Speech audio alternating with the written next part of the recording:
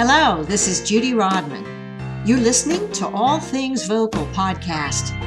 This is the audio version of the blog you can find at judyrodman.com. I can fix you, I can teach you, I can make you. The slight chill in the Tennessee air today tells me it's Halloween season. So I thought I'd share some practices that should send a chill up every singer or speaker's spine. If you want to lose your voice temporarily or even permanently, there are some surefire ways to commit vocal murder. Some ways are subtle, some overt, most are totally avoidable. I've either done the following things or worked with someone who has, so this list is not just theory, it's all a thing. Your voice might survive a tangle with one of them or get by with something abusive for a while, but your vocal apparatus will suffer and will definitely need recovery time. So, you ready? Be scared. Be very scared of these voice murderers. Number 1, cough loud, hard, and/or often. This is one of the best ways to cause laryngitis that I know. Number 2, scream forwards for any reason. Please note that I did just scream, but I screamed backwards. Number 3, have someone elbow you in the larynx during a game of pickup basketball. That created quite a fright for a major star that I've worked with. Number 4, rev your stress level up before a very important gig. It's a great way to tighten you up and weaken your immune system and make you vulnerable to all those microscopic viral voice murderers. Number 5, sing songs way out of your range. Go ahead, shred your chords like Freddy Krueger. Number 6, start your show with your highest, hardest, loudest song. To really drive that last nail in your voice coffin, don't warm up before the show. Number 7, push breath while taking in long phrases with no breath support. A cruel vocal cord punisher in its own right, this is an especially effective sneak attack on your unsuspecting singing voice. Number 8, sing or talk with breathy tone over an extended period. This should dehydrate and thicken the mucus covering your vocal cords, torturing them while insisting they create sound. Voice murderer number 9, speak on the phone while you're hunched over. The double saboteurs of tight ribs and forward-leaning head should create nightmare configurations for your breath and throat channel. Number 10, eat or drink things that create phlegm in your throat or exacerbate acid reflux. Then punish your heavy-laden, acid-washed vocal cords by forcing sounds when they're too gunked up to freely vibrate. Number 11, oh man, this will really kill you. Do vocal exercises wrong. If you turn your vocal warm-up into a tighten-up enough times with bad form, you will see the results in reduced vocal range, control, tone, and when you finally do go to the doctor, because you'll have to, you'll see evidence of vocal abuse on your laryngoscopy photo. Vocal murderer number 12. Have a fight or take a stressful phone call right before you perform.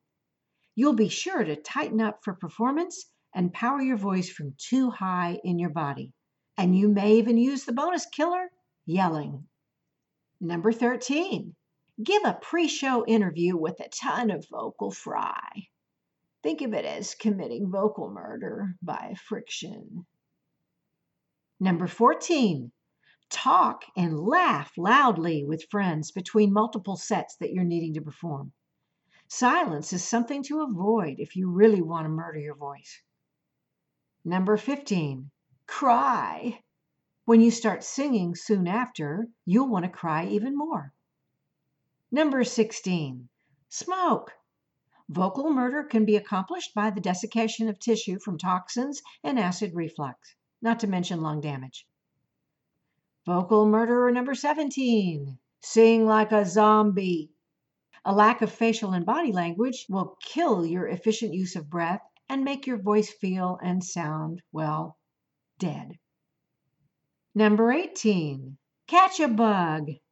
To be sure you do, never wash your hands and frequently wipe your hand across your nose or mouth when in the presence of someone with a cold, especially after you shake their hand. Don't support your immune system either with food or supplements that work for you. Number 19, get drunk. The dehydration plus the ability to injure your vocal cords without feeling it should do the trick. Number 20, sleep with your window open to the cool, damp night air. When you awake, the evidence of your sore throat will let you know that you've murdered your voice for at least the day. Number 21, stay up really late the night before you sing, into the wee hours of the morning if you can. The lack of sleep should swell your vocal cords, which you'll then torture with an important performance. Number 22, don't cancel. Go ahead and sing with laryngitis. Your voice should be trashed for at least a good 2 weeks afterwards, and possibly much longer. Number 23, roll in the hay or anything else that you're allergic to. Allergies are great voice killers. Number 24, have nothing to drink on stage. In fact, make it a habit not to drink enough water chronically, especially the days before you have to sing. Voice killer number 25, blow your voice out at rehearsal. Kiss it goodbye for the actual show. Number 26, hurt your neck or shoulders incorrectly exercising. The pain will cause those muscles to spasm and guard, which interferes with the free movement of your vocal apparatus. Then you'll really get scared and experience a vicious cycle of vocal issues / bad technique reinforcement unless you get to a coach that can set you right. Free weight neck strain had severely sabotaged the career momentum of another big star who finally came in for vocal lessons with me. And voice murderer number 27, sing while believing you can't.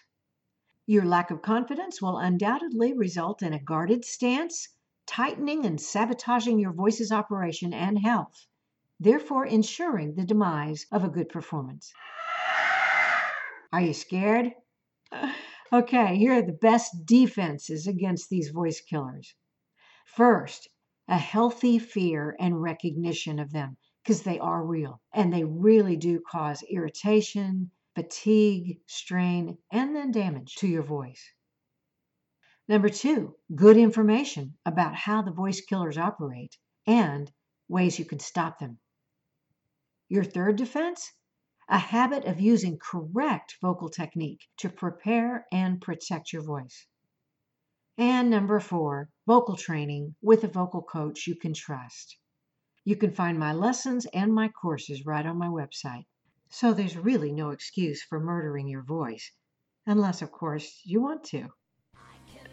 I hope you've enjoyed this episode. This is Judy Rodman, and you've been listening to All Things Vocal, the podcast for singers, speakers, vocal coaches, and studio producers. Leave me a review at your favorite podcast listening site, and I thank you. Find me at www.judyrodman.com.